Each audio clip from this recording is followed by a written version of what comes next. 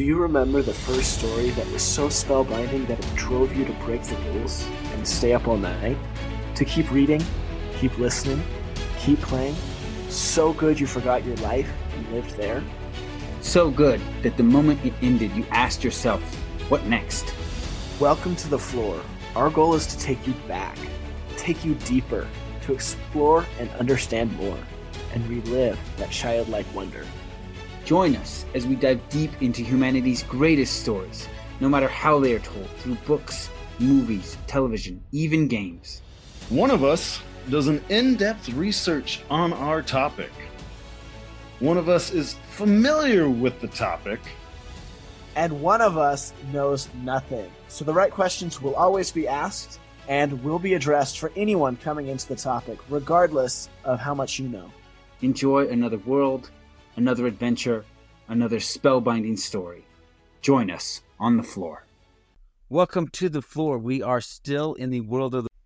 Welcome to the FLORE. We are still in the Witcher universe. We're diving into episode 3 of season 3. So the new season on Netflix, if you're up to date here on your episodes. So as always, we're going to kind of move through the episode, diving deeper into the lore points for you to understand more and go deeper into. So we're going to start with, of course, the young girl who was rescued at the end of the previous episode. A young girl who looks like s3e3 and believes she is s3e3. Real quick, this episode name is Reunion, and all three of us are hanging out together today for the first time recording, so we're having a reunion for this episode reunion.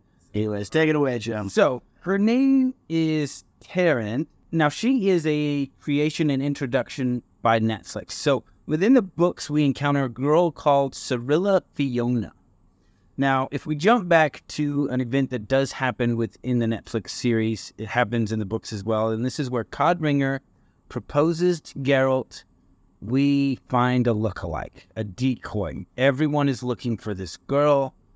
If we can just find someone who looks like her, they can catch her, and you won't have to spend all your time running and in danger constant. Right, because they will have the body. They'll have A body. So Geralt is like, no, we are not doing that. Now, within the books, we encounter the fact that when Reince goes to Codringer and Friend, he finds the location and description of this girl. Now, he knows this is not s3e3, but he thinks, I can give this to Emir and pay off my debt and get out of this and go do the things I want to do instead of having to just spend all my time looking for this girl. So he tracks down this s3e3 Fiona. They kidnap her and they take her to Emir, who instantly recognizes that is not s3e3 because s3e3 is his daughter. Right, and this is in the books. Yeah, this is in books. And of course, Reince has no idea that s3e3 is Emir's daughter, and he's not going to immediately recognize that. So s3e3 Fiona, within the books, she was actually a noble in Sintra. So she is Cintran.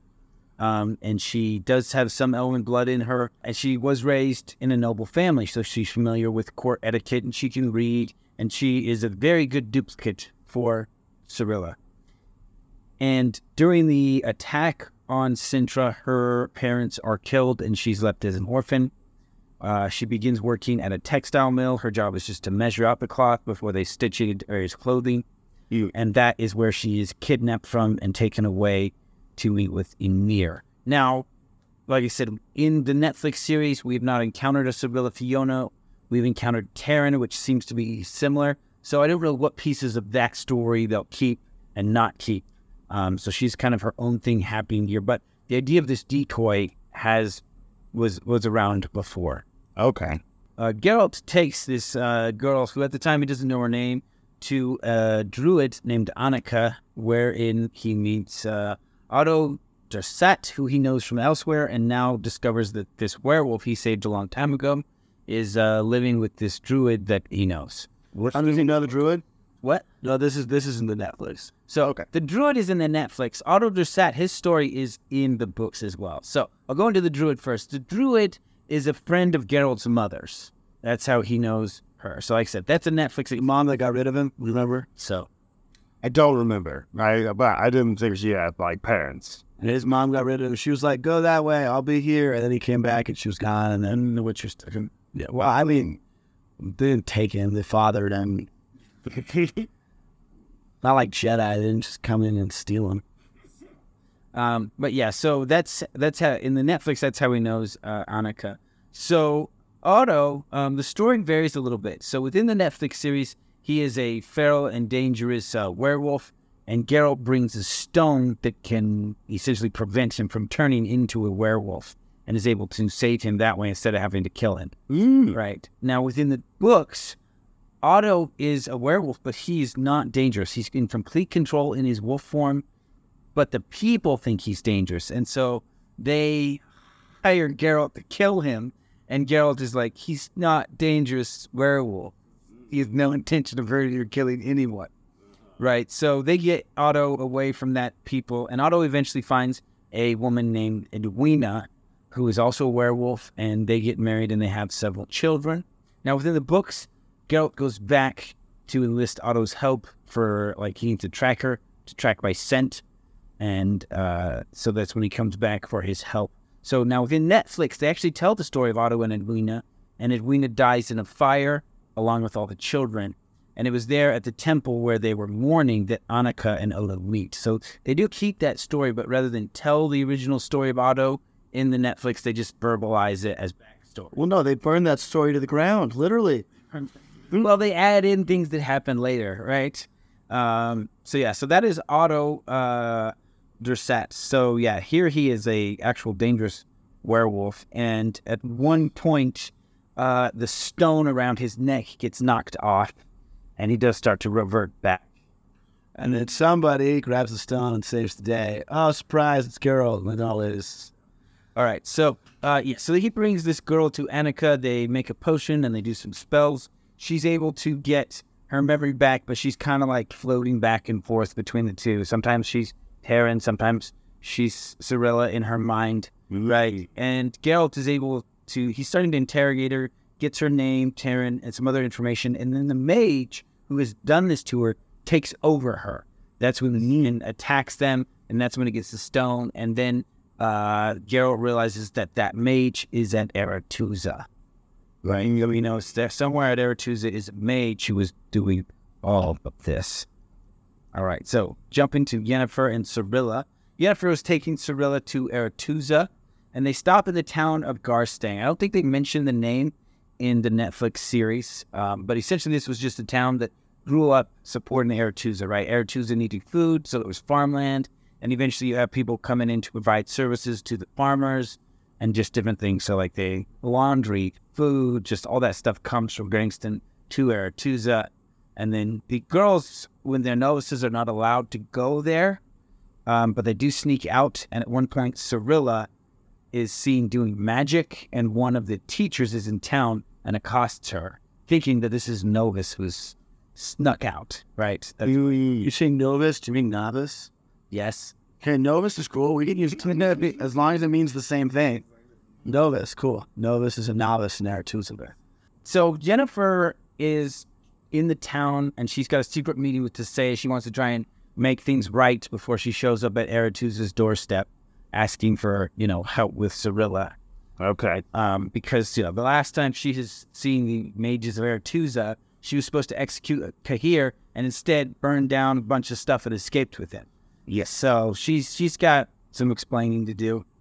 Which she does admirably, without lying at all. As always, Yennefer is super upfront, honest, no ulterior motives. So while she's doing that, Cirilla is sent to wander the town. She does have an escort, just a young apprentice from the bank where they're having a good meeting. And so she's told not to attract attention.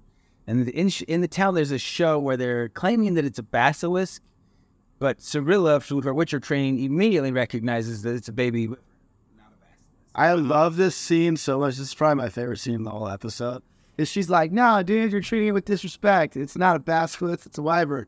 She somehow manages to get it to escape, and then it's... No. So the guy tries to hit her because he wants to shut her up and knocks the cage over, and it breaks open when the creature escapes. She's mad at him for treating it with disrespect, lying to people. And then what does she do after that? She freaking kills it. She's like, dude, you're disrespecting this animal. Yeah. You can't play with your toy anymore, and just kills it. So she, everybody's running around terrified now that this thing is loose. And Cirilla catches it, kills it, and then realizes she has done what she's not supposed to do, draw attention to herself. Again, she just can't help herself. So this is her first monster kill. No, she's done quite a few with Geralt. She's pretty, like, she is excelling at the monster fighting and I killing. do want to bring up Freya Allan at this point. I think in season 1, Freya Allan was an awesome Cirilla. She was supposed to be a young girl and a kid. But by this point in the story, Cirilla, she is a full-grown Witcher warrior, right? And in the games, you see that. She's an Amazon. She's muscular. She's almost as tall as Geralt. She's powerful. Freya Allan still looks like she's 12. Well, she's in her defense. She hasn't gone through Witcher puberty yet. So she's just like, cause, she, when they hired her, I think she was like 16 or something, and she just stayed tiny. And so whenever I see her fighting monsters with her swords and her tiny body, I'm like, to be fair, she does fight differently than Geralt. She does not fight as brutish. But I feel like they really got to, instead of just kind of going with the story, and it's like, you've got to kind of do some things to make her a little more flashy and a little more, finesse, because she doesn't have this, Some higher to pull off these moves. Yeah. And just tiny. Or talk to Tom Hardy. Like, yo, what workout plan did you do when you gave me AIDS? Because, like, if we had a Cirilla Bane kind of hybrid going on, we could believe he headbutt a dragon, knock it out. So Cirilla gives the sword to a knight who is standing nearby, tries to give him credit, and takes off. So, oh my God, thank you so much. You're amazing. You saved the day. And he's like, I did it. I'm so good. It was so cute. Yeah. Then Cirilla is stopped by, like I said, that teacher from Aretuza, and she's getting scolded by her when Yennefer shows up. And to explain that, hey, this is not a novice from Aretuza. This is my ward who I hope to send to Aretuza. Right. He's treated like this. Well, not only that, but then Yennefer goes with a bunch of mages to a bathhouse, and they are treating Cirilla like she's a sorority pledge. They're just very rude, very mean, very demanding. To be honest, so Cirilla's used to being a princess. I did construction for a year. I thought they were treating her like how you treat anyone. It was pretty normal to me. I was like, oh, okay, so she's initiation. Yeah, just listen, whatever, your head down. And she was just like, oh my gosh, they told me to go get them wine and serve it to them. I'm like, kill them all. So I think there was a little bit, they were definitely not being the nicest, but she was definitely used to being treated with a silver spoon sometimes. Gotcha. So she does what she always does. She runs away. And then Yennefer, she runs away from Yennefer in a very scary place. There's a lot of people who want to kill her. So that's kind of risky. And then Yennefer and Tesei make a deal to hold a conclave to try and unite the Northern Kingdoms, because they're kind of fighting each other for Cirilla, because they're like, she has the rightful claim to Centra, which is a whole kingdom up for grabs right now. And isn't her dad the king of Nilfgaard? But nobody knows that. you know that. And Yeah, the audience, but nobody knows that. Yeah. Show it. But none of the kings or even the spies. Geralt doesn't know that. Right, he's still Cirilla doesn't know that. why Nilfgaard was onto her first, right? And that's why, but he doesn't. So what's the yes you're up to? So jumping to Dijkstra. Darn it. So Dijkstra realizes that Vizimir, the king of Redania, is making a deal with Nilfgaard without him, and he is losing some of his influence. So he and Philippa decide that they will make a deal. These are like the consultants for this kingdom. Yeah. Okay. And so Dijkstra is the spy master. Okay. Philippa is a mage, so she is the mage advisor from Aretuza to Redania. And Dijkstra is just a class act, just manipulator. It's amazing to watch. She's just so sleazy. So they decide they need to deal with the queen because she's exerting a lot of influence on the king, and they're losing theirs. They don't care for this situation. So when Vizimir is expected to get final news from the deal with Nilfgaard, a chest arrives, and in it is his wife's head. So Dijkstra all but admits to Radovid that he did this, and he threatens to do the same to Radovid. Radovid's the king's brother. Okay. And Radovid, Which king? Vizimir, king of Rudania. Rudania, Radish. So Rudania is they have the largest spy network in the northern. It's House of Medania, House of Redania. So, and then Radovid meets Yaskir, right? We need to that. that was in the previous episode when they first meet. Did we not talk about that one when they go someplace for him? Oh, we did a little bit. Yeah. This episode. We know s3e3 is studying the monoliths, and he discovers that in Nilfgaard is a book about these monoliths that he wants. And so he hires somebody to go and get it, and they discover that the book has been sent to Aretusa. You remember who s3e3 is? Yennefer's first love. Okay. All right, and finally we have Cahir, right? Cahir. We mentioned that he was being punished. He wore the black winged helmet. He hunts Cirilla. And first season, he was like main villain. He had the doppelganger with him. Yes. Okay. And then it was with Yennefer. So because of his betrayal of Ymir with Fringilla was sent to be a poison tester in the dungeons and gained 200. And Cahir was sent to the front lines to just fight endless skirmishes with the northern troops. So he meets up with Gallatin, who is he's not the leader of the elves, but he's the leader of the Squantel, right? But he's also has their hearts. And a lot of people like Gallatin because of just how he fights, how he talks. As a leader, he's a lot. Yeah. So Cahir takes Gallatin to meet with Ymir to point out what's going on with the elves. Gallatin is like, Francesca is making a mess of things. She is doing, getting us killed for nothing. She's just looking for this girl, right? And Cahir is kind of putting forward the idea that we need to make Gallatin the leader of the elves, not Francesca. And Ymir is like, cannot divide the elves. We need them united in what I want. And Gallatin's clearly a leader. So Ymir tasks Cahir with killing his friend Gallatin. She does. And he does. And you can see it is tearing him apart inside. Yeah, dude. Hey, dude, nice. Noticed emotions. For you, dude. Easy. And so, Yaskir only appears briefly in this episode where, that the girl he's with says he has a crush on Radovid. Oh, it's so funny. Oh, yeah, that did happen. Yeah. He got told he has a crush on Radovid because Radovid's honest and clever and witty and very much like Yaskir's. He kind of is. He's thoughtful. Yeah, you don't remember the quote? Radovid, the quote? No, it's like, I don't understand why people say chess is a good game for training rulers. He says, because everyone has the same amount of pieces and everyone can make the same moves. He says, that is nothing like real life. That is not how you rule a kingdom. Radovid is very good at the game of manipulation and control. Yes. Yeah. You get creepy vibes from him. Yeah, like you see him as honest and sincere with Yaskir, and I see Radovid being like, if I appear honest and sincere, that is what will work on Yaskir. And Yaskir is in the back pocket of The Witcher, and The Witcher connects to a lot of important things. Yeah. There's a reason he caters to him. He finds usefulness. Yeah. Fair enough. Any comments, questions, concerns? No? Nothing. No, I think that was a pretty good one. It was a good episode. There was no flesh monsters this time. Unless you just count real people. Oh, there's the Wyvern. Yeah, the wyvern. It's not really a flesh monster. Yeah, the flesh. Oh no, you've seen the flesh monster. That's in the previous episode, right? Yes. Yeah. What'd you think? Was it Dooney? The Dooney? I was on a scale of 1 to Dune. Now Dooney was it.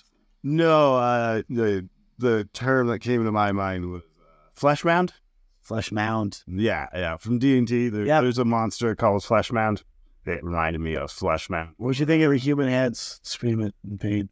It was good. Yeah. Like I said, they made this creature up, but it's a good one. Yeah.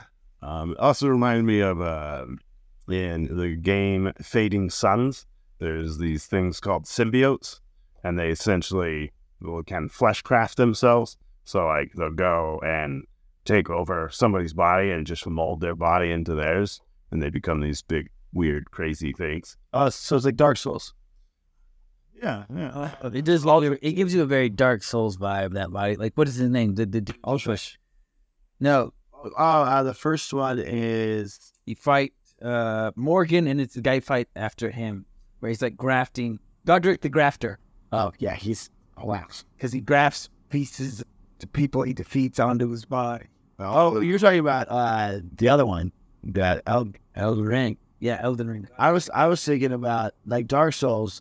Aldrich is like a larva basically, and it eats half the king, and it like fuses with him. So it's like, so when you fight Aldrich, it's actually the top half is the king, bottom half, but you're actually fighting Aldrich.